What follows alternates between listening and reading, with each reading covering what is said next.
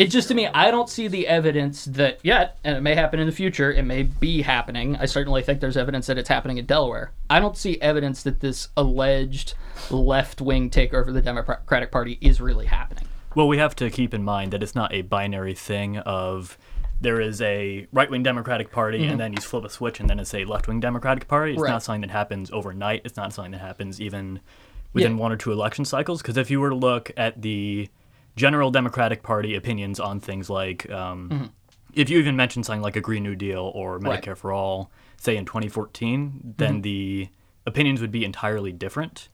But the thing is, because of the way it happened with the Bernie Sanders campaign sort of leading a left-wing flank, there was like Occupy Wall Street, there was Black Lives Matter. There's been left-wing energy there for a while, but he sort of came out here and gave this message, and a lot of people got behind it, but there was no infrastructure behind it yet, and so over the last 2 to 3 years, you've seen groups like Delaware United, Network Delaware that are sort of trying to fill in that gap rapidly.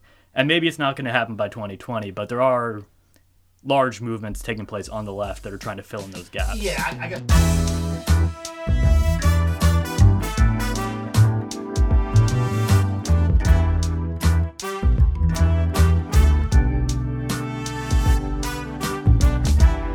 Yeah, we don't have any kind of big like opening. We're doing it now. We're already doing it. We're clap occasionally. Yeah, we're doing it now. We're doing this is the opening. Yeah, this is officially the start of the like squishy centrist pundit coming into the leftist line. I'll tell you what, you're not going to be so punchy after about an hour. Happy to be here. By the way, thanks for the invite. The voice you hear there is the editor of the opinion page or section of the news journal Delaware Online, Matthew Albright. He's here. After a long time of sparring on Twitter. Well, I'm finally that's what Twitter's face for. Face to face with the microphones here. I like it. Yeah, so I am glad you came in, and it's funny. It's funny because, like you said, like be true to myself. Yeah. And I mentioned it. I don't think the episode's out yet, but I was talking to Eric Morrison, and I was just talking about something, and I said, I don't know whether these certain legislators in Dover will be mad at me that I said this or not. Like maybe they won't, because some of them I've talked to, some of them could come on. Yeah. But like I'm not really into hearing a bunch of bullshit. Like I want to talk to them about like real shit. Like I don't want to hear a bunch of beating around the edges, and it's like it might not be for a lot of people. Yeah, I mean one of the things about Delaware that drives me a little nuts is that like people are so unwilling to call bullshit on each other, like to a fault, like to the point where I wish more people would call bullshit on me. Frankly, Get ready. I'll write a news story or a column, and I'll hear like 2 weeks later somebody be like, "Oh yeah, by the way, that news story was or that column was." That was terrible. Like you missed this. I was like, come on, man, tell me about this. Like I'm not gonna be offended. And just people here think because there's sort of this like really small town atmosphere and everybody knows everybody and everybody's related to each other. Like it can be difficult. So I think having some amount of like just real talk in the political bloodstream is good. In the bunker we thrive on real talk. Good. Speaking of which, yeah. And I think it's important to note now because I was speaking to someone. About you coming in today, just because there's about 10 or 12 people that like I know listen or know me and can kind of like give me an idea of like either what we should talk about or how I'm doing or and a third person of those people sort of mentioned to me today like this and that. And so, I think it would the thing would be a lot better the less ad hominems there are. Right. And I went, what the fuck are you talking about? Number one, ad hominems are fucking hilarious. That's the first thing. Done right, I agree. Well, I'm a fucking master. Everybody knows that. That's one. The second issue is that there's this idea, and maybe we'll get into it together, because I think you possibly, I don't know, I don't want to say you share the idea, we don't know yet, but you're probably receptive to this idea that somehow our social and political problems are like math.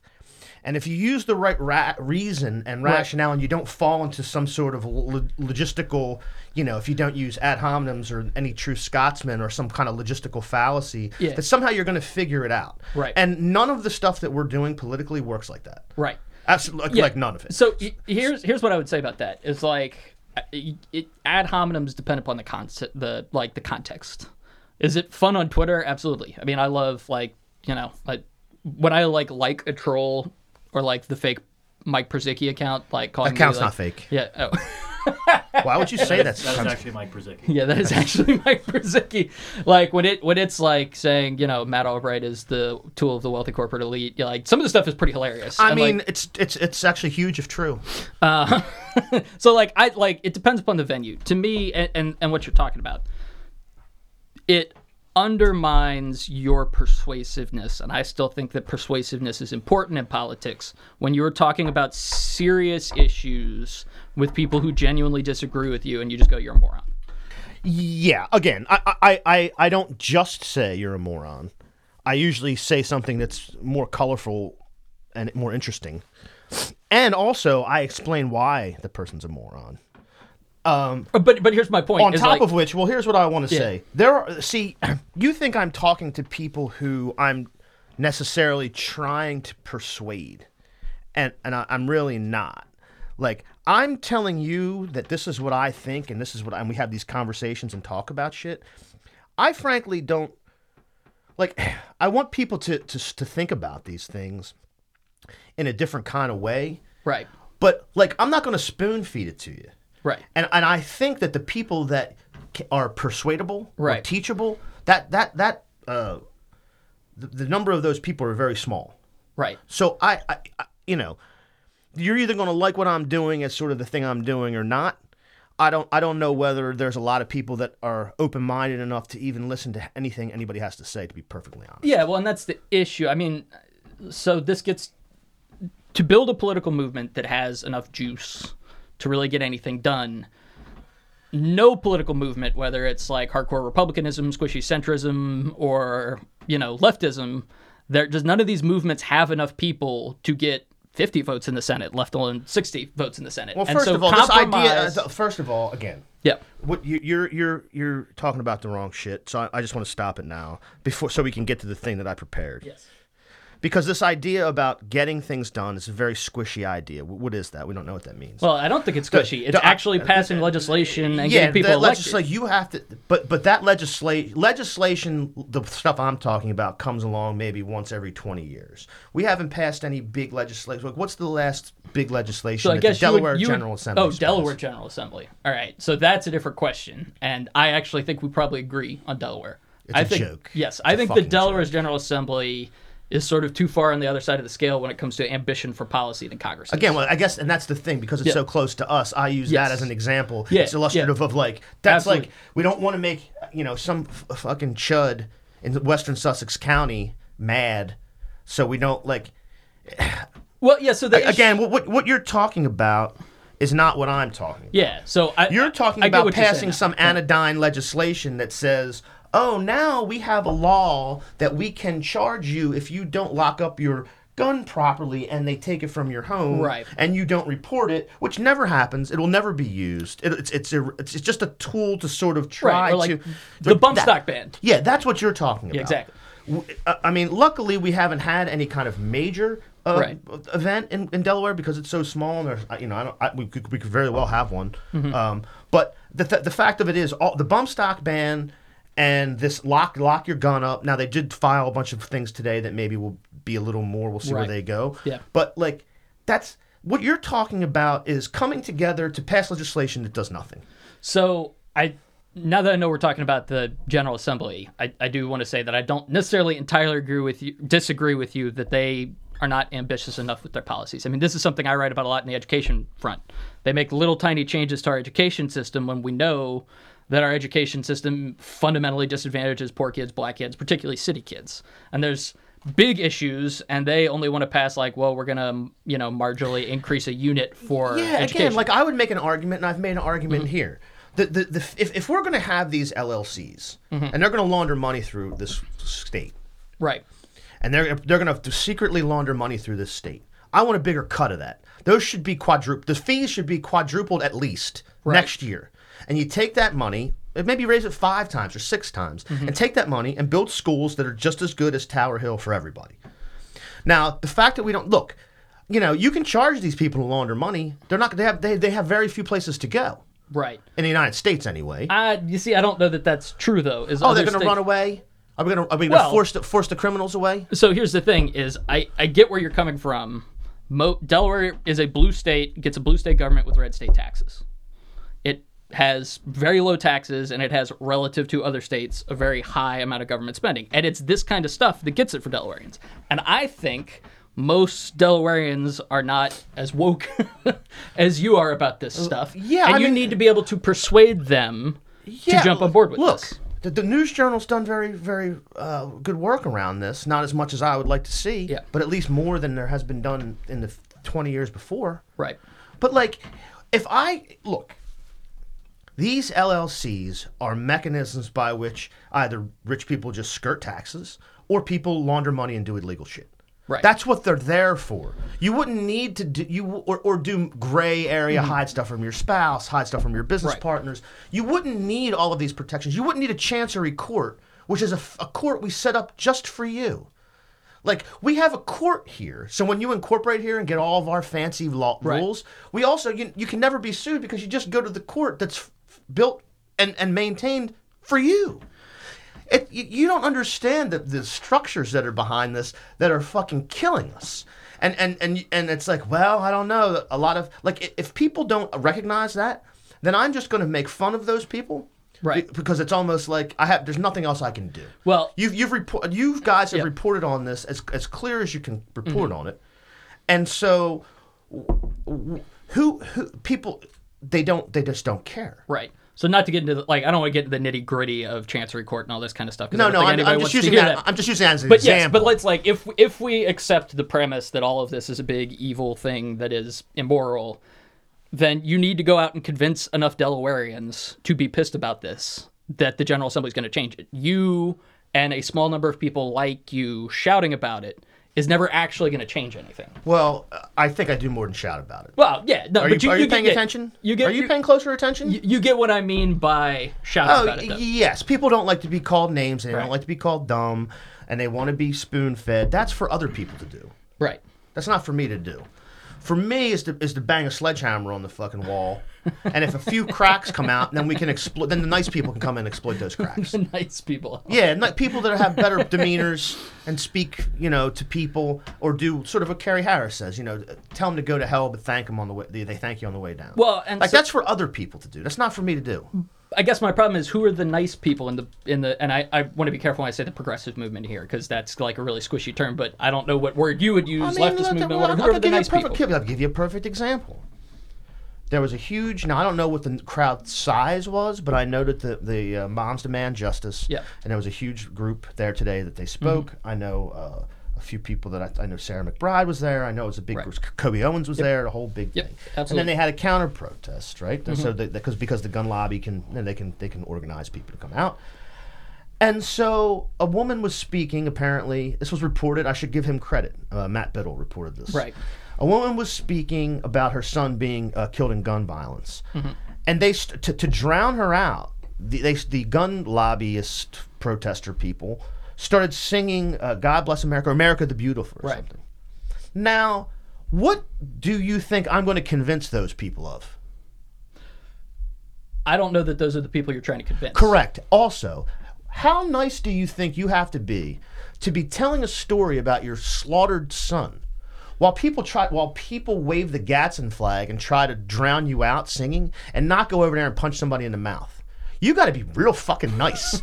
So the idea that there aren't the idea that there aren't groups doing regular lobbying and trying. I did it. I mean, I had a whole episode here with Carrie talking about going and visiting Lisa Blunt Rochester.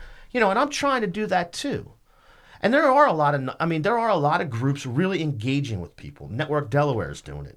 I can't wait. Look, Megan Hart's coming in here. There's plenty of people that are doing really hard work without resorting to the tactics that I resort to. Right. I just like to resort to them. No, I get it. And let me go on the record as saying I think what Network Delaware is doing is amazing work. I don't agree with everybody politically. You know, there are people who are Network Delaware candidates that, you know, I disagree with their policy ideas. But the fact that they're getting just folks teaching them how to get involved in the political process is awesome. They do tons of stuff. Yeah, and to me, the issue is that is new. That's within the last, 3 years, right? And if I were a progressive, I mean, I'm excited about it just in general. I wish that everybody, you know, I wish every side of the political spectrum had something like Network Delaware. But if I were progressive, that's what I'd be excited about. I wouldn't be excited about trying to bump off Tom Carper, trying to bump off Chris Coons. We got to be excited about all of it. Because Tom Carper and Chris Coons are garbage. I mean, I know that they come in and you like when the editorial board gets to talk to them, you get a photo with them and all that. Those people are the kinds of people who set up this system where people launder money through the state. And they set up that court so that the corporations have a special court to go to. They set all this up. Right. So the idea that the left or people who are doing organizing and activism shouldn't be looking to bump these people off is nonsense talk. We should be looking to retire these people as quickly as possible because they're trying to kill us. The reason the schools suck, as you said, the reason that we have homelessness and crime problems is a direct result of the leadership of the people that you're talking about. I don't know that that's true. That's absolutely true. Thomas Carper was the treasurer of this state. Yeah. When the apparatus was built and the infrastructure was built for all of this corporate, to bring the banks here with no usury and to bring the LLCs here, Thomas Carper is an architect of this. He's a despicable person. And he's nice to you because he's a politician. Well, he set this. The reason that we're here is because of what he did. You see, I'm not going to stand here and let you tell me, just being honest here, like we said, this is real talk. Sure. That I am not sufficiently tough on Tom Carper because I like being in meetings with him. That's false. It just ain't right. Okay. We called Tom Carper out. We called Chris Coons out on stuff whenever we feel as an editorial board or me as a columnist that they've done something wrong. Here's the issue. The fucking paper endorsed him. Yeah, because he was running against somebody, as we said in the endorsement, who has better politics. Well, we don't agree with Kerry's politics. That was the whole point. And this is a subjective So judgment. you would rather have somebody with politics you agree with that set up this whole apparatus. The only people that can get blamed for the position that we're in were the people that had power and set it up. So the fact that you agree with his politics makes you suspect. You see, You're suspect. This is the kind of attitude that is going to make progressives hard to elect. This is the kind I'm not a progressive, my dude. Well, like I'm not a progressive. I don't even know what that means. How would you describe first of all, yourself? I'm a leftist. I'm a leftist Marxist. Leftist Marxist. Yeah, my economic view is a Marxist economic view, and my political, where I would put myself in the political spectrum, is to the left of Bernie. The vast majority of Americans. I don't care. But you see, this is your problem. It's not my problem. because I'm not trying to persuade anybody. I thought we got to that. Let's do this. Yeah. Let's make this a little bit. Let me weigh in on this first. Please. Though if you're not trying to persuade anybody and you don't care how many people agree with you, that's great. That's like an artist, right? You're basically an artist. To me, the art of engaging in politics ought to actually be to accomplish stuff. It ought to be to actually change the system to make it better. And just shouting at people that you don't understand and you're supporting a guy who built this system that's led to the destruction of people does nothing to actually change. How many people that you're talking about that need to be persuaded even know that Carper was the treasurer of the state that basically built this system? Now, I bet you a lot of people didn't. And I also bet Tom Carper has pretty high name recognition. This is my only point. What does that mean? It means that lots of people know who Tom Carper is. They know who he is. Right. Yeah, it's like I know Joe Biden because I saw him in the fucking charcoal pit. Like, I know they know who he is. He's famous, like an actor, like a movie actor or an athlete. Right. Like, I get that part of it. I don't necessarily disagree with that. But I don't care about that. The goal, though, if the goal is to actually throw Tom Carper out of office, right? If you don't like Tom Carper, if you think that Tom Carper is a bad senator and you want him out of office, you ought to be out there persuading people that. Yeah, I mean, we're building a team. I agree with that. I would agree with that, by the way, in Delaware. That Yeah. in Delaware, this has not existed. They're starting to build it. My question Yes. is, how I mean, you long said it does about it take Network. to build Yeah, something you said like it about that? Network Exactly. Delaware. It's a new thing, and I'll take that point. The point I won't take is taking any kind of leftist organizing advice from you. That's fair. You don't know what the fuck. I you're would talking definitely not seek leftist about. organizing We're taking advice from zero me. advice from you. So here's what I wanted to talk about, Mm-hmm. and I selected a and I want super producer Carl is on the knobs and on the mic, as you heard earlier. I like his opinion on this. Are we going to too. get some logo hot takes, some political logo hot takes? Come on, he loves. That does not translate very well. to the, Yeah. to the I mean, auditory medium. He could verbally describe the space between the letters in font. that What is it called? Kerning, yes. Kernig. Yeah, see, he knows it. So here's what I had planned, and you will enjoy think I read this story. Well, here's the funny thing. Yeah. I'm sure you read this story because it was on the website Vox, and there's no more squishy centrist moderate bullshit on the internet than Vox. So this is the Vox thing. So you're familiar, and again, Yeah. I'm going to read through it, and we can talk about it. Yep. I know I'm familiar too, but Yep. it's just for the thing, you know. Absolutely. So Zach Beauchamp in Vox interviewed So Brad DeLong is an economist at the University of California, Berkeley. Former Clinton, DeLong served as a deputy assistant secretary of Treasury for economic policy in the Clinton administration. He was one of the market-friendly, quote, neoliberal Democrats who have dominated the party for the last 20 years. He was like in the running for neoliberal shill of the year on the Twitter. And again, power the term he uses for himself is, quote, Reuben Democrat. So you can understand. I don't know how that seems like a fucking oxymoron to me. I know how big a fan It's like you a are jumbo of shrimp. Reuben. I mean, anybody. Look, we've talked about this before too. We got the big bankers. I mean, Goldman. It's a revolving door with Goldman Sachs and Right. whatever. Everybody knows how awful Yeah. that is. So he has basically hasn't. He still believes what he believes, but he understands that he's lost the politics. Like, they've done this for 20 years. It's basically a failure in the sense that politics is complete. We have Trump. Right. We have big problems. So that neoliberal third way, he's looking at it as a failure. And so Beauchamp interviews him. So this is good. We'll start at the beginning of the interview. Oh, So man, you he's- got this all highlighted and stuff? I mean, I read it a You did few your homework, times. man. I mean, I'm not This is high-quality research materials. only because you're coming in. And I did, it would be like punching down, except you're the editor of the Opinion Pest section. That was one of the best jokes I told that to Adam. I was so happy that it just came to me. I bet he appreciated that. He did.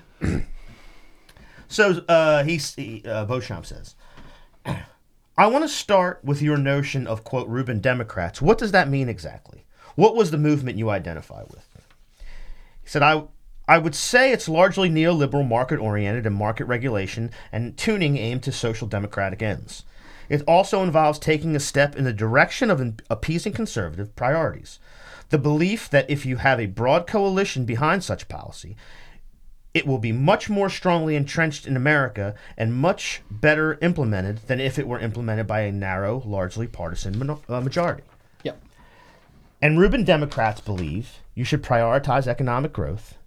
Once you have economic growth, electorates want to become a lot less grinchy and less likely to feel that the redistribution to the poor is coming out of its hide, making them positively worse off. Economic growth first, redistribution, beefing up the social safety net second. So then Beauchamp says. So just real quick, the part of that I agree with is that when you build large coalitions, when you do the hard work of compromise and consensus building, stuff does tend to last longer. Yeah, well, and we'll get to why he realizes that that's a failure. That's what this all. It's all. Here's a spoiler alert. He realizes it didn't work. What you're describing is a broad theory of political economy in which a vision for what economic policies are best intertwined with a particular view of what makes policies popular and sustainable. You say something about this is wrong. Do you think it's the political part, the economic part, or both? Then he says, we were certainly wrong, 100% wrong on the politics. Barack Obama rolls into office with Mitt Romney's healthcare policy, with John McCain's climate policy, with Bill Clinton's tax policy, and George H.W. Bush's foreign policy. He's all these things not because the technocrats in his administration think they're the best possible policies, but because David Axelrod and company say they poll well. And Rahm Emanuel and company say, we've got to build bridges to the Republicans. We've got to let Republicans amend cap and trade up the wazoo. We have to let Republicans amend the Affordable Care Act up the wazoo before it comes to the final vote. We've got to tread very lightly with finance on Dodd-Frank. We have to do a very premature pivot away from recession recovery to, quote, entitlement reform. It's a caveat from me. If you remember also on that, Obama, I think, proposed with the big grand bargain to raise the Social Security age, right? Trying to, he's trying to build consensus. Trying to build consensus. All of these with the idea that he would then collect a broad political coalition behind what is, indeed, Mitt Romney's healthcare policy, John McCain's climate policy, and George H.W. Bush's foreign policy. And did George H.W. Bush, did Mitt Romney, did John McCain say a single good word about anything Barack Obama ever did over the course of a solid 8 years? No, they fucking did not. And that's a quote from DeLong. Yep. No allegiance to truth on anything other than the belief that John Boehner, Paul Ryan, and Mitch McConnell are the leaders of the Republican Party. And since they've decided on scorched earth, we'll back them to the hilt. So the politics were completely wrong. And we saw this starting back in the Clinton administration. Today, there's literally nobody on the right between those frantically accommodating Donald Trump on one hand and us on the other, except our brave friends, whatever you want to call them, in exile at the Cato Institute, now trying to build something from the ruins. There's simply no political place for neoliberals to lead with good policies that make a concession to right-wing concerns. Right. So let me repeat that. There's simply no political place for neoliberals to lead with good policies that make a concession to right-wing concerns. So there's two things here. There's the right thing to do, and then there's the political thing to do. That's something he said, right? Did he? So the political thing, let's talk about the politics here. To me, the way this works, if the Democrats decide to say, screw it, we're going to be like the Republicans, we're going to do what we want, we're going to pitch what we want, and we're not even going to consider what they say, you have a relatively small percentage of the Democratic base, whatever you call that turns out.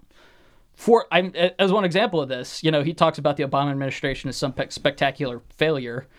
Poll Democrats and see what they think of the Obama administration. And it's a pretty big damn majority that says they think he was a success. And so if you have somebody out here who's saying, Obama was a failure, this is all a failure, we need to fundamentally reform where we're going, are you going to have people turn out? One of the simple disadvantages that Democrats have is that Republicans will turn out, period.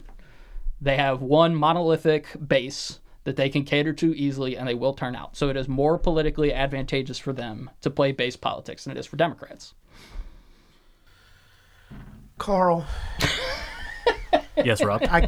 Can you make a comment on this? There's things I want to say, but I'm not going to say them right now. Going back to the point about how a lot of Democrats still like Obama, which is definitely true. If you talk to most Democrats, they love Obama. Yeah, but if you look at the actual material things that he did, and he did a lot of bad things, but he did some good things and some actual positive changes to our society. But if you look at basically anything that people would mark as his administration doing a good thing, basically all of it was done without the input of Republicans. So stuff like Obamacare, the back half of his term is basically like, all right, Paris Climate Accords, tried this, and I'm done playing games with you. And so that's why people, they like it that he did the things and that he was a calming presence. They didn't like that he negotiated. Well, and here's part of my point about Obama. The theory in this piece that you're citing is that Obama didn't believe in the stuff that he was doing because he wanted to get Republican votes. Well, halfway through his term, he very clearly decided, screw it, I'm not going to convince any of these people, and he didn't all of a sudden turn into a leftist. Yeah, but he still put on the table a grand bargain that would have raised the Social Security age. I mean, he kept trying until like 2013 and 2014. Yeah, my point is that it wasn't... The thing I disagree with the piece you're citing on you think he would have done... Well, I mean, he says that he's on record as far as healthcare is concerned that said that, he just proposed what he thought was politically feasible. Yeah. And so... But that doesn't necessarily mean he was trying to court Republicans. I mean, there's a lot of Democrats... They definitely were. that like it was clear early on that they were trying to get some Republicans, but it became clear clearly that it was not going to work. I just question the premise that the fundamental story of Obama's presidency is that he was trying to court Republicans. I don't know if that's the fundamental story, but I think there's no reason. Well, I mean, he had Tim Geithner. He had a lot of Republicans and Republican adjacent people in his cabinet. Who was the first Secretary of Defense? What was his name? I forget. But I remember everybody. I remember every neocon. I guess my point is that Obama is not a leftist. He's, you could argue whether or not he's a progressive. And he was that way because I think that's what the Democratic Party wants. Well, the Democratic Party in 2008 is a lot different than the Democratic Party in 2020. And especially after going through the I don't necessarily disagree, crisis. But I think one of the questions is how different is it? And I think the base is material a lot different now. Because we have a lot of young people, a lot more people of color who have just been screwed. But the issue is that there's also a lot more people who live in areas like this, in the Highlands, who do have a material interest in things staying the way they are. I just disagree with those people fundamentally and don't necessarily think they should be in the same party. Yes, and that's the thing. I mean, we've talked about that before. Purzycki's the mayor because these people changed their, which again, it's by the rules. But you can see that Republicans changed their affiliation to Democrat, and enough of them did it. Now Purzycki's the mayor, but those people certainly aren't Democrats, in any sense of the word. Like Purzycki's not a Democrat, or Carney's not. I mean, it's not even funny. I mean, it's just a fact. Like what you think of you can't compare a John Carney is not in the same party as Franklin Roosevelt. So when you use words like Democrats like Obama, he's in the same party as Bill Clinton. Yeah, that's the fucking problem, right? But this is my point: is that like progressives try to define the Democratic Party as a progressive party. And a huge swath of the Democratic electorate is not progressive. Well, again, the Democratic electorate is 500 people that changed their party affiliation in the Highlands. That's what I'm trying to say. But those are the people who are going to get you elected. No, they're not. No, actually, they're not. They're going to get Purzycki elected. They're going to get Purzycki elected. They're not going to get. That's the problem. Right. Those people aren't going to get anybody elected that I want to see elected. So I'm not going to. We can talk, but those people have terrible politics. And so I have to go out and find new people. Right. Because fuck these people. No, I'm being serious. You think that because they changed their party affiliation to vote for fucking Purzycki, that now they're in the quote unquote Democratic Party, and I have to convince those people of something. I mean, I have to find an election. No, I have to find more people. Okay. I have to go out and enfranchise the people that they disenfranchise. I have to find people that aren't engaged because they've given up and they're hopeless because they're homeless or addicted or they've never gotten a break in their fucking life. And that's sort of the progressive leftist theory, right? Is that there's this huge block of people. I don't know how big it is, but I know it's big enough. It's big enough to win an election, you think? I mean, if it is, there's a lot of slack in our electoral system. How many people voted? How many people voted for governor the last time? Do you know? I don't know the number off the top of my head. How many people are over the age of 18 and Delaware residents? Well, but here's my question: what percentage of those? If you did the ratio, what's the percentage of those things? I don't know it off the top of my head. Of course, but it's huge. Yeah, it is. Obviously, so let's not mock it like, is there enough people? Yeah, no, obviously there's enough people. My question is, are those people not voting because they have ambitions for what they want government to do that government is not meeting, or are they not voting because they just don't care? We're going to find out. But it's probably a bit of both, and we're going to find out. Yeah, look, and I don't disagree with that, and I think that's why... Because the strategy is that the people that you're talking about in the Democratic base who vote, they don't vote right. Yeah, look.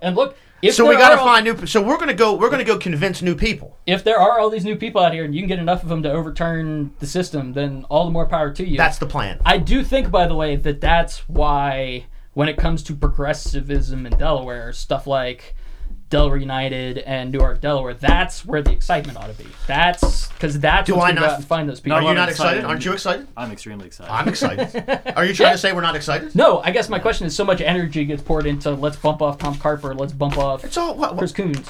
Well, I can speak that a lot of people did learn a lesson from that, and things are changing going forward. Yes, and I mean, obviously we'll be... Here's the thing. Yeah.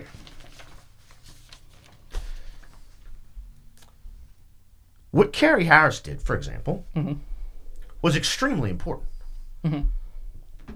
She has a... we've wiggled our way into the Democratic Party. Yep. And so let's not say that the project of trying to retire Tom Carper was a fool's project, because I'll tell you something. Yeah. People know who Carrie is now, and she walks into people's offices now, and she has a position in the party now. Yep. And let me tell you, people are very.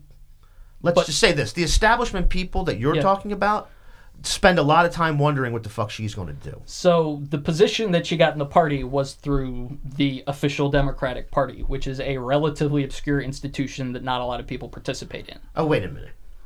Okay. Well, there's the official position and like the metaphorical position that she Yeah. And look, let me Yes, I'm using that as an example of. Yes. Again, but there's that official sort of obscure, committee woman. Yes, I get that. Yeah. I get that part. So, but you also know that the people that you're talking about, they spend a lot of time, and their staff spends a lot of time, just wondering what her and people who believe as she does are going to do. Yeah, I guarantee you that Lisa Blunt Rochester's people spent a lot of time wondering what Scott Walker was going to do, and his campaign headquarters got stuck in the mud on election day. Well, I mean, he's selling off his car now. It's really and by the way, I do not in any. Actually, Carl's a good friend of Scott Walker. I do not we in met each other. any way want to compare Carrie Harris to Scott Walker, because I think look, I moderated that debate that I think she killed in, and she is a very. She's a very persuasive public speaker, and I don't want this to be some sort of thing. I'm just using her as an example. Yeah, no, I get it. Of like, you can sort of poo-poo, which is like the Delaware way of doing it. Like you're gonna challenge Tom Carper. No, look, But I think what I'm saying is that was a very, very productive thing that she did. As we wrote in the editorial endorsing Tom Carper, we are very glad that Carrie Harris ran this race. I don't want to hear that shit. But here's the thing. No, I don't. You know what? I don't like those throwing lines, and don't fucking piss me off. The only reason why I'm saying that is to say that I actually do think that everybody ought to get a freaking primary. I think Carney ought to get a primary. I think Coons ought to get a primary. I think every member of the General Assembly ought to get a primary. Like, why should that be? Why is that something you're spending your resources on? Well, I'm explaining to you, and I'm not just your money, but your time and your effort. Why did the left do that? And you were like, they should be doing this and not doing that. I just explained to you why they should be doing that, and you said that you wrote it in the paper that you're glad that they did it. Well, no, but here's my point: is it's not a function of how much in an election cycle energy did you spend. It's what if all the people who were engaged with Carrie Harris were in Dover day in, day out, arguing for gun legislation? What if they were done? They actually, a lot of them are. Yeah, many of them. There's about 100 to 200 people who volunteered for her campaign. I talked with the people, the volunteer coordinators, who said there are over 100 people who volunteered with her who had never volunteered with anybody before. And you had the same thing with the Bernie Sanders campaign. In Delaware, you had the same thing with the Eugene Young campaign. A lot of people who had never gotten involved before. Every day I went to Carrie's office. And these are the things that build that base, that expand that movement. If so, great. Every day I went to Carrie's office, I saw Kobe Owens every day. He was always there. You can't miss him.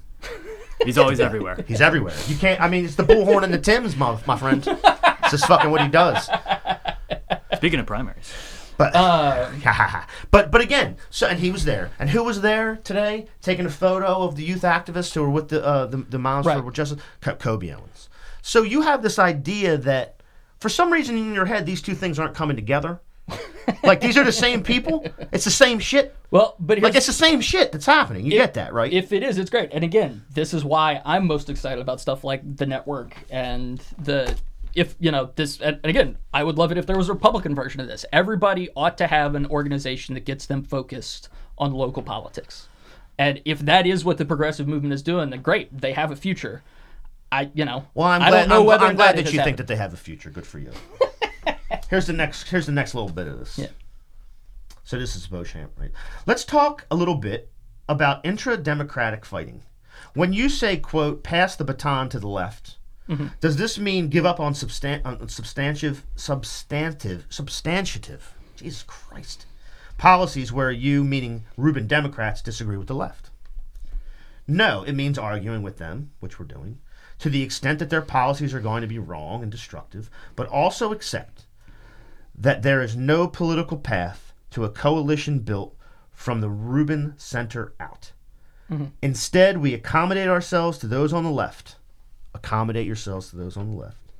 To the extent that they will not respond to our concerns, what they are proposing is a hell of a lot better than a poke in the eye with a sharp stick.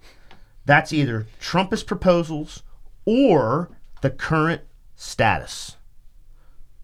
Did you catch that? Yes. The poke in the eye with the sharp stick is Trumpist proposals or the current status. Yep. Either one. Yep.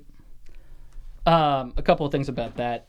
The first is this notion that he has in the top about we don't give up, we just argue within our party. I'm actually a big fan of that, and I think this whole notion of, oh, well, Democrats are going to tear themselves apart and we can't have competitive primaries because it takes all the energy out is just wrong. Like, I think it's good for a party to have a rigorous internal debate about what they want, because that's how you end up with a stronger party coming out of it.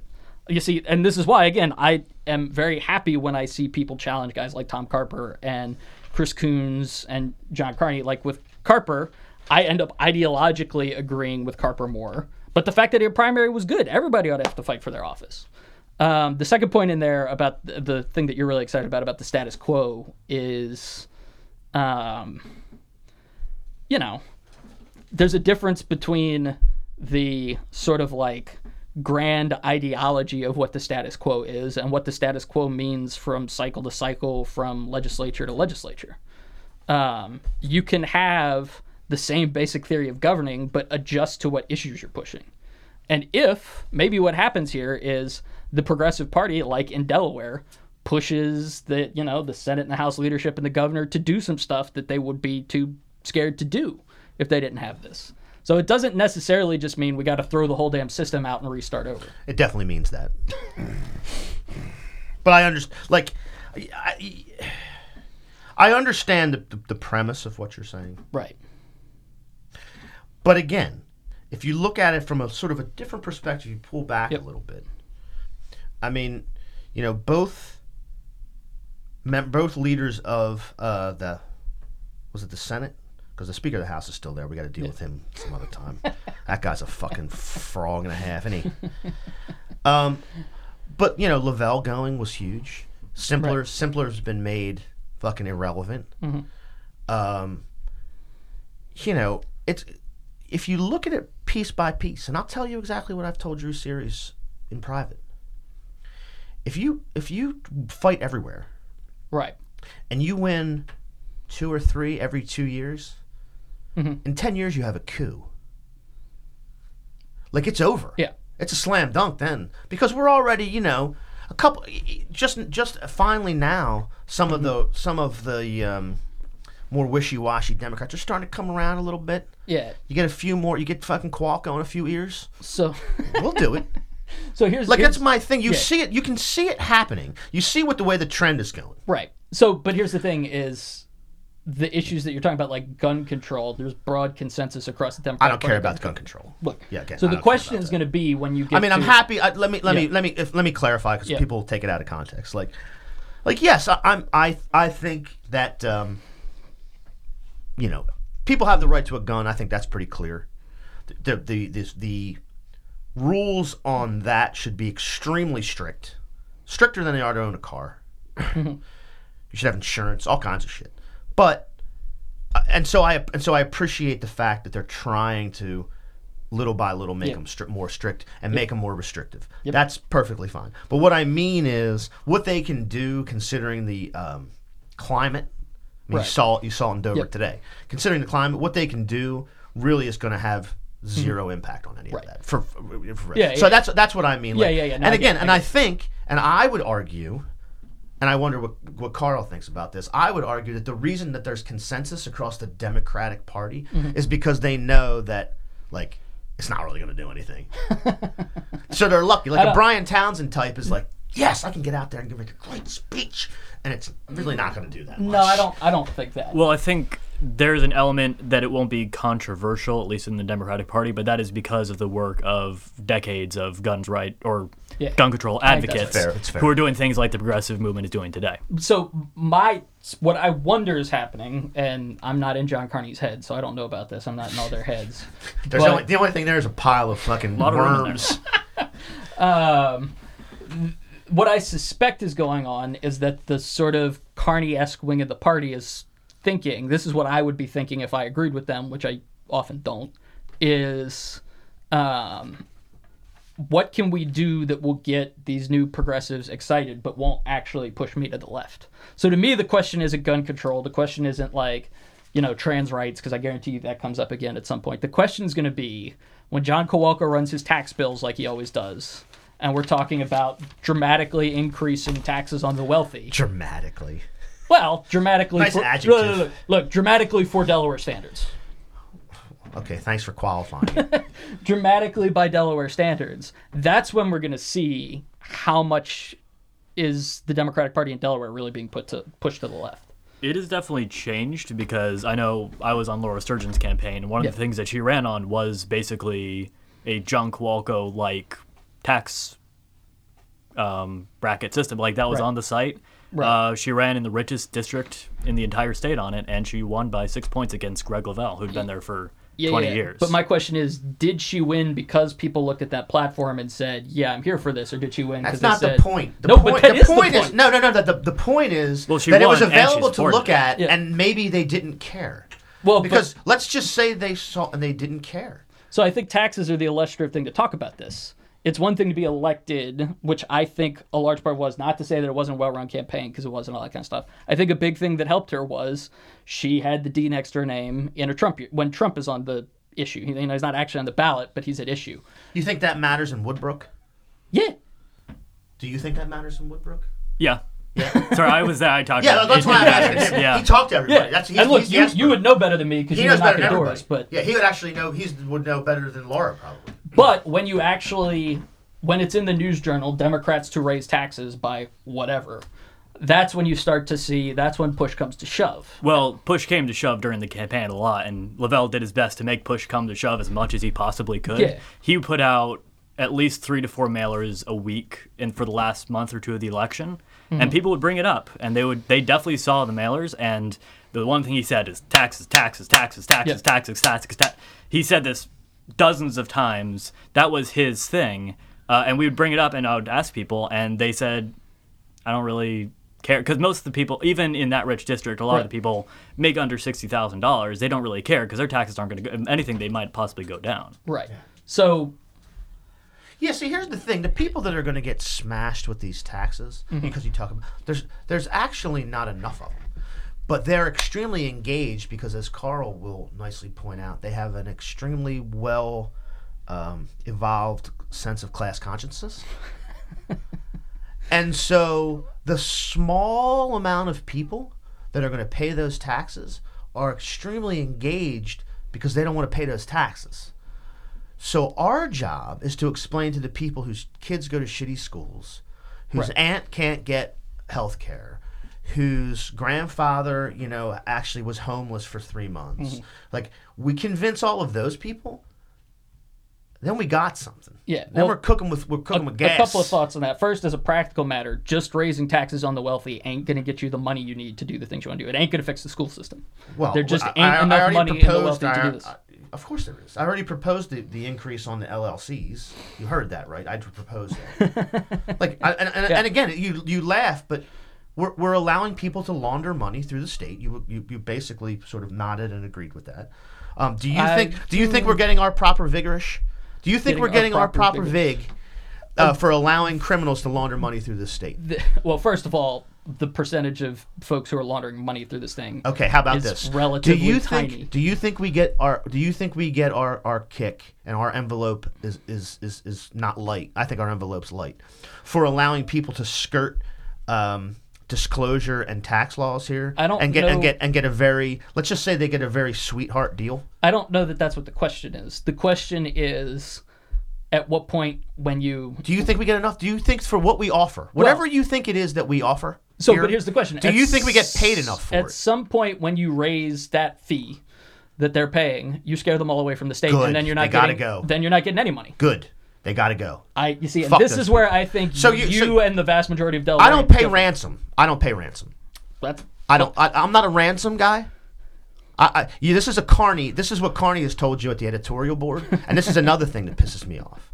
The idea that this 10% of people, or this money, they're going to run away, and we're all going to be doomed because they just can't do it. I mean, they need these. No, you think that this is this huge, it's going to go away. They're going to capital flight. This was the big Brexit thing, too. Right. There's going to be this capital flight out of London. I mean, there's ways you can protect that, actually. And you try to implement, you try to implement things to extract more out of that in a way that you're going to get it. Yeah. But ultimately, if somebody leaves a place because they don't want to pay more ransom, or they don't want to, they don't want to pay more vig to the fucking casino, Right. Fuck those people. So, two things on that. The first is that I'm in sort of a weird position on this because I and the editorial board both are like very much in favor of beneficial ownership and cleaning up the LLC system. Like, well, that's good to know. Yeah, like when the Panama Papers thing happened, I was actually a reporter. When that happened, we wrote a story that was basically like, look, the Panama Papers are happening. Delaware is the Panama of the U.S. And our editorial board very clearly cleanly came out and said, like, we got to change this. We need beneficial ownership information to be disclosed. And if the conversation is, well, we're going to lose some money, maybe that's worth it. Maybe it's worth it not to be the place where drug lords launder money. Although I think that gets overstated a little bit. So let me just, with that caveat. Right, and again, I'm not trying to say every one of these accounts, like, right. People get I know, like, Bill and Hillary Clinton sent their book royalties here to set up something for some trust. But like, the fact but is again, this is how, it's a mechanism, even if it's not, quote unquote, illegal. Or illicit, or tawdry, or violent, or whatever. Even if it's just oligarchs getting books ghostwritten for them and then putting the funds in an account here with no taxes. Yeah. Even if it's just that, it's not good. And if we're going to do it, we need more money for it. Right. So this gets me to the second point, that regardless of the sort of like ethics and morality of this, which I think, we as an editorial board have said, like, we need to clean this up. The practical political consequence is if that goes away, if we chase all these people away, that's a fairly significant amount of revenue that the state loses. And you're going to either have to cut services or raise taxes. No, first of all, there's literally, this is a scare tactic. There's no basis or data or idea. It's just basically like, if we ask for another $1 to let them do this, they're going to run away. It's a scare tactic. There's no evidence that this would happen. So at some point, though, you are going to raise taxes or fees on somebody. They're going to go someplace else. That's, of course, but they do that now. I mean, that's the market, right? Right. So my point is that there certainly is some amount, and look, we can have a debate about how marginally big this fee should be, right? Like, I don't know in number terms how big Frankly, it is. we shouldn't be doing it at all. Yeah, but but here's my point is, if it goes away, and we can debate whether or not it goes away, but if it goes away, they're going to have to raise taxes, or they're going to have to cut services. Well, they're raising we're raising taxes. And then if the however many people, if the 10,000 people that we raise taxes on, or the 20,000 or 30,000 people that we raise taxes on, the math just does not work. You can't just raise taxes on the wealthy and do all the things that progressives want to do in Delaware. You have to raise taxes on average middle class. What's average? What is an average? What do you consider that? Well, certainly more than $60,000, which is why I'm all for the fucking tax brackets being fixed. So just a quick editor's note: while the average household income in Delaware is just above $60,000, the median personal income in Delaware is around $33,000, and that goes down substantially when you take away the two richest zip codes. So just wanted to put that on the record.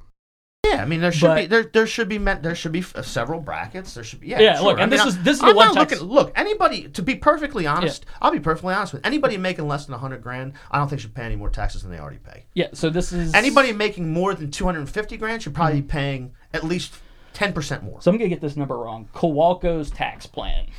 The last 60. What's the other bracket? Like 250 or something? I'm gonna bring it up real quick. Okay. Yeah. While we're, I love having a researcher here, man. That's what he does. This is the good stuff. You know what? I'll read this next thing, and then while he does this, because this is pretty interesting too. Because Beauchamp says, despite that substantial view, do you think that instead of freaking out about the leftists at the gates, it's smarter to side with them, to treat them as political coalition partners? Mm-hmm.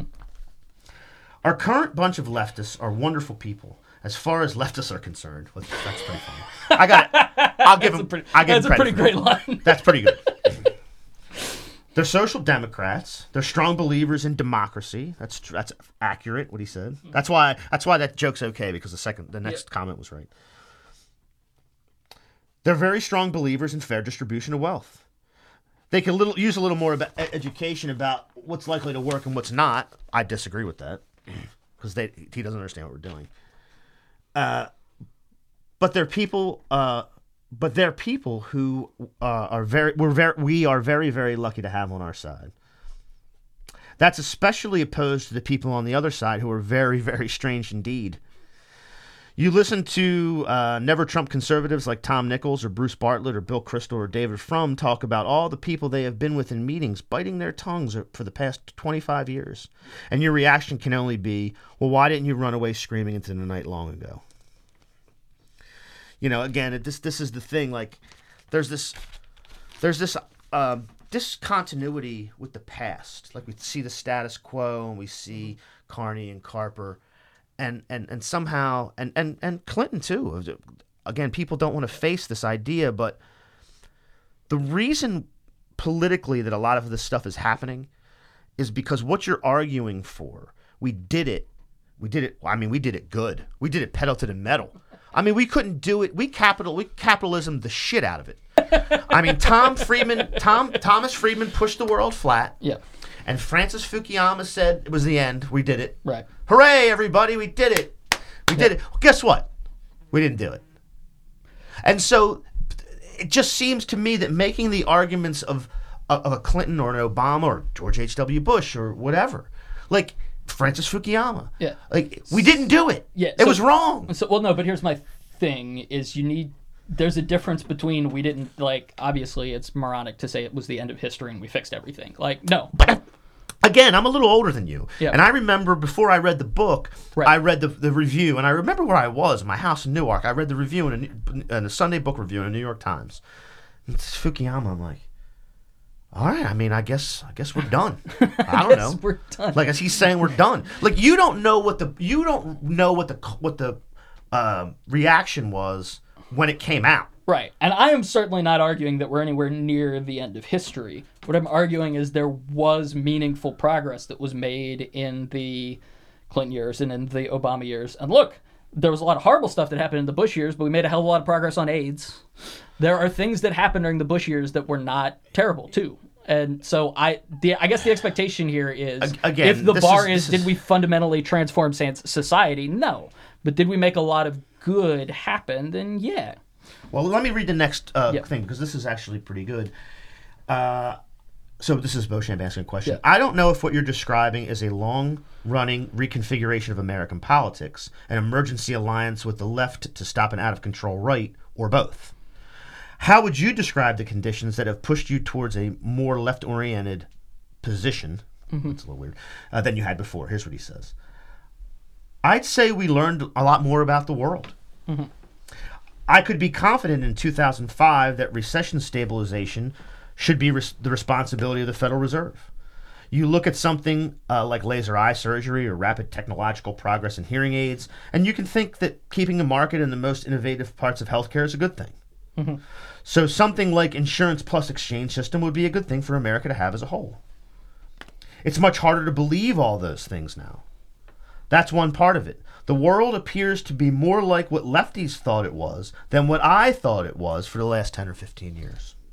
The other part is that while I would like to be part of a political coalition in the cat seat, able to call for bids from the left and the right about who wants to be part of a governing coalition to actually get things done, that's simply not possible as of now. Yeah, so a couple of thoughts on that. The first is that, in a similar notion to what I was talking about before, did Obamacare entirely fix, do we have a world-class healthcare system that everybody loves now? No. Did it put hundreds of thousands of people more on health insurance? Did it make insurance more affordable for a lot of people who needed to be more affordable? Yeah. And so I think some of this comes down to leftists expect government programs to do a lot more quickly than most of America, in my view, because of course everybody thinks America agrees with them, than most Americans do. Well, I think people don't think about it in those terms. They think, I cannot pay my premiums this month. What the hell am I going to do? And they will look for whoever in their view is offering the most maybe not comprehensive, but most immediate and realistic solution. And that's why it's a weird thing where like Medicare for all polls popular, but other things also poll popular. It's not, people don't really think about it that much. Like, if you're working 3 shifts, you're not having a lot of time to think about the intricacies of healthcare funding. Yeah, but people, I don't disagree with that at all. People will react to whatever they see as the most helpful and realistic thing that is given to them. And if you have an actual plan for say, single-payer healthcare, as we've seen, that is actually quite popular. Yeah, I don't know. Like, people throw out, it's funny, you put the perfect phrase, like, put it in those terms. Like, there's a stat out, and I think it's probably, I've seen it everywhere, so I wish I could source it, but like 40% of Americans don't have like $400 for an emergency. The car breaks down, the roof gets a leak, whatever. $400. How many was it? What was the 40%? Right. Now, how do those 40% frame that situation? I mean, anxiety is probably real high. The work and the stress, and who knows if they have kids, whatever. But the thing is, what we're talking about is how does that person frame that situation? Right. Now, I think our analysis and story and study shows that we could actually talk to that person and try to say, frame that in a way like this is actually what's happening to you. Like, you only make $8 an hour. That's not really fair. You didn't get this one thing. That's not really fair. Your parents didn't leave you a lot of money because when your grandparents came from Mississippi and came to Chicago, they could only live in 3 neighborhoods and pay high interest loans.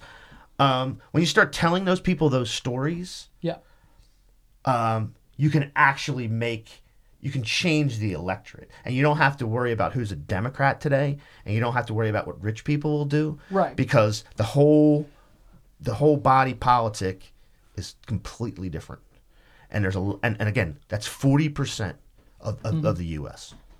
I would bet that a lot of those people voted for Donald Trump. They maybe they did, and a lot of them voted for Barack Obama, and the kind of politicians or the kind of messaging that appeal to those people is also they're the kind of people who would vote for Bernie Sanders. Yeah, and let me ask you this: how many of that 40% of the population? How many of them do you think didn't vote? That's probably the plurality, at least. Yeah. And so, to me, look, I'm all for higher voter turnout. If you can engage voters who are not engaged, all the more power to you. If you have a message that resonates with them and that you're trying to talk to them in a way that other people haven't, then all the more power to you. My skepticism is that those are people who you're going to be able to speak to with a Medicare for all plan or a, universal basic income or Green New Deal. I just don't see those people as engaged enough that kind of stuff's going to resonate with them. Now, if you build like a grassroots movement, you're out knocking on doors and you're, all that kind of stuff, maybe. But that's an awfully big hill to climb. Well, yeah, it's definitely a project, and that's why, we aren't there yet, and that's why people are working on it, and that's why you have groups like Network Delaware, Delaware United, and more popping up every day, more people get involved every day. Yeah, and that's the thing. I mean, we've talked about it's not a moment, it's a movement. It's not one election cycle. And so you have to frame those stories. There's a political aspect to it. Yeah. Certainly. So, and the political thing sort of goes on an election cycle because that's how you get political power. Mm-hmm. But there's a lot of it that isn't like that and should and needs to be, and it's more productive to be framed in a different way. So I think it's important to challenge Carper and Coons and Carney, but I'm not necessarily looking to that's important for different reasons, actually for not necessarily political reasons. Mm-hmm. And so there's a bigger perspective. Right. That's what I think. Do you guys want to hear some Delaware taxation fun facts? Yes, please. Delaware taxation. So this is going to be the perfect way to end. Let's do some fun facts. Yes. So, Delaware is unique in the amount of revenue that it gets from licensing. Yep. So most states have an average of about 4 to 5, maybe 6% of licenses, and that's usually business licenses, similar things, fishing licenses, random stuff. Whereas Delaware gets 41% of its revenue from licenses. So it is a lot of revenue from licenses. And because of that, we only get about 15.3% from sales and gross receipt tax because we don't have a sales tax. Right. Currently, right now, the top income bracket in Delaware is $60,000, and people pay 6.6% on income of over that amount. Whereas Coalco's bill, at least as it was last year, created 2 new tax brackets. One of it was at $125,000, and that taxed at a rate of 7.1%, and the additional bracket at $250,000 taxed at 7.85%. So they're pretty modest increases. And again, based on everything that we talked about, and sort of some of the things that could be addressed just with modest, like everybody laughs at Coalco. Ha ha ha ha ha. You just heard it, right? Yep. That's what he proposed last week. Do you think that's radical? No, but you know why you don't think it's radical? Because it's not radical. Sorry. You're good. I got you. It was a trick question. Yeah, see. Very good. No, but look, I don't laugh at Coalco other than when he says, funny stuff. He's a funny guy. Which he does constantly. He's a fucking funny dude. My issue with Coalco is that Coalco yells and screams every time there's somebody he disagrees with, and he has been discounted by that fact. He makes no attempt to persuade. Yeah, but not everybody's to do that. Like, here's the thing. Like, what I'll do. I'll bring it full circle. We just listened to the details of it, right? And you said it's not radical. Yeah. But because people are down there to play patty cake and grab ass and get into pictures with the governor, they don't want him yelling at them. They're like, look, the governor's signing this, 21-year-old vape thing today, and I'm going to be in that fucking picture next to the fucking podium. Like, the fact that people are worried about that is why they don't like Coalco yelling at them. So the reason they don't like it is the reason he needs to keep doing it. Look, you're certainly not going to hear me say that there aren't too many lawmakers who are down there for the photo op and the social aspect of it. Because there are lots of guys down there lots of guys and a couple of gals, mostly guys, who never Women really, are better. We've already established that in earlier episodes. They never really offer substantive legislation. They're basically there to be a lawmaker, not to make laws. So you're not going to hear me argue that that's not the case. However, there are people who are out there who are really trying to make good laws who Coalco turns off because he's constantly raging at anybody who disagrees with him. Well, I would question how good their laws would be if Coalco's pissed off at them. No, really, I know it sounds funny, but if he's mad at them, then I would kind of question how good those laws must be. Right. He's my barometer. He's the spirit animal of this podcast. Well, also you have people who are coalition builders, and you also have people who are coalition movers. And so you see when AOC introduced the Green New Deal, suddenly the moderate, the thing that Republicans are saying that they were certainly not saying a few years ago was we need to have a carbon tax now.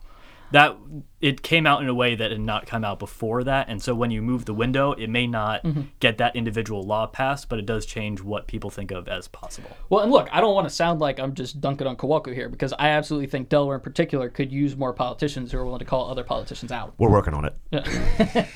But it's sort of like there's a balance to be walked between sometimes speaking hard truths and also sometimes compromising with people who disagree with you. Yeah, again, am I endorsing every interaction Coalco has no, I'm not. What I'm saying is that serves a purpose. Right. Do you have to and this is actually pretty crazy coming from me. Yeah. But do you have to act have to do this shtick all the time? No. I don't go to every family. I don't go to Sunday lunch and fucking talk like this to my mother-in-law.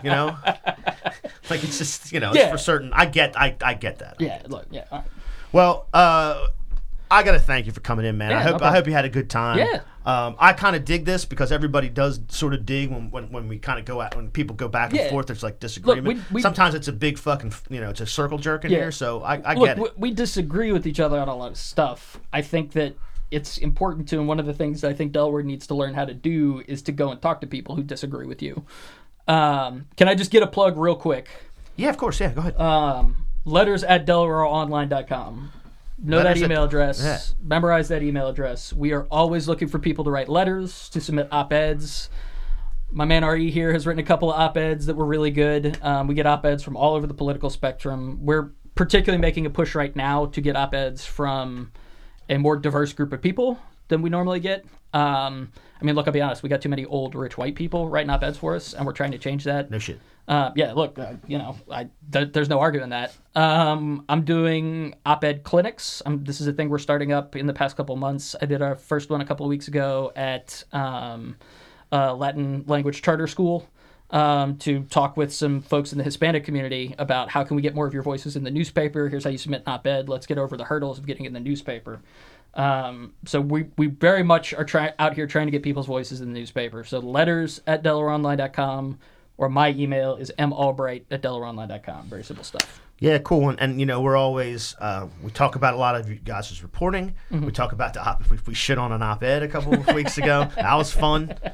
But again, I'm always sincerely telling people they need to subscribe to the News Journal. They need to get engaged because it's a thing. Mm-hmm. You disagree with Matt. I disagree with Matt. I think he's goofball or whatever. Or you don't like this right. Reporter's not tough enough and this reporter's great. But the fact of the matter is, you need to be engaged. You need to follow what's happening, or else you're just lost. So you got to get in. You got to get involved. Gotcha. So well, thanks for the invitation. Nice to come in the bunker. No, this is what we do, man. Left is best. Ciao, everybody.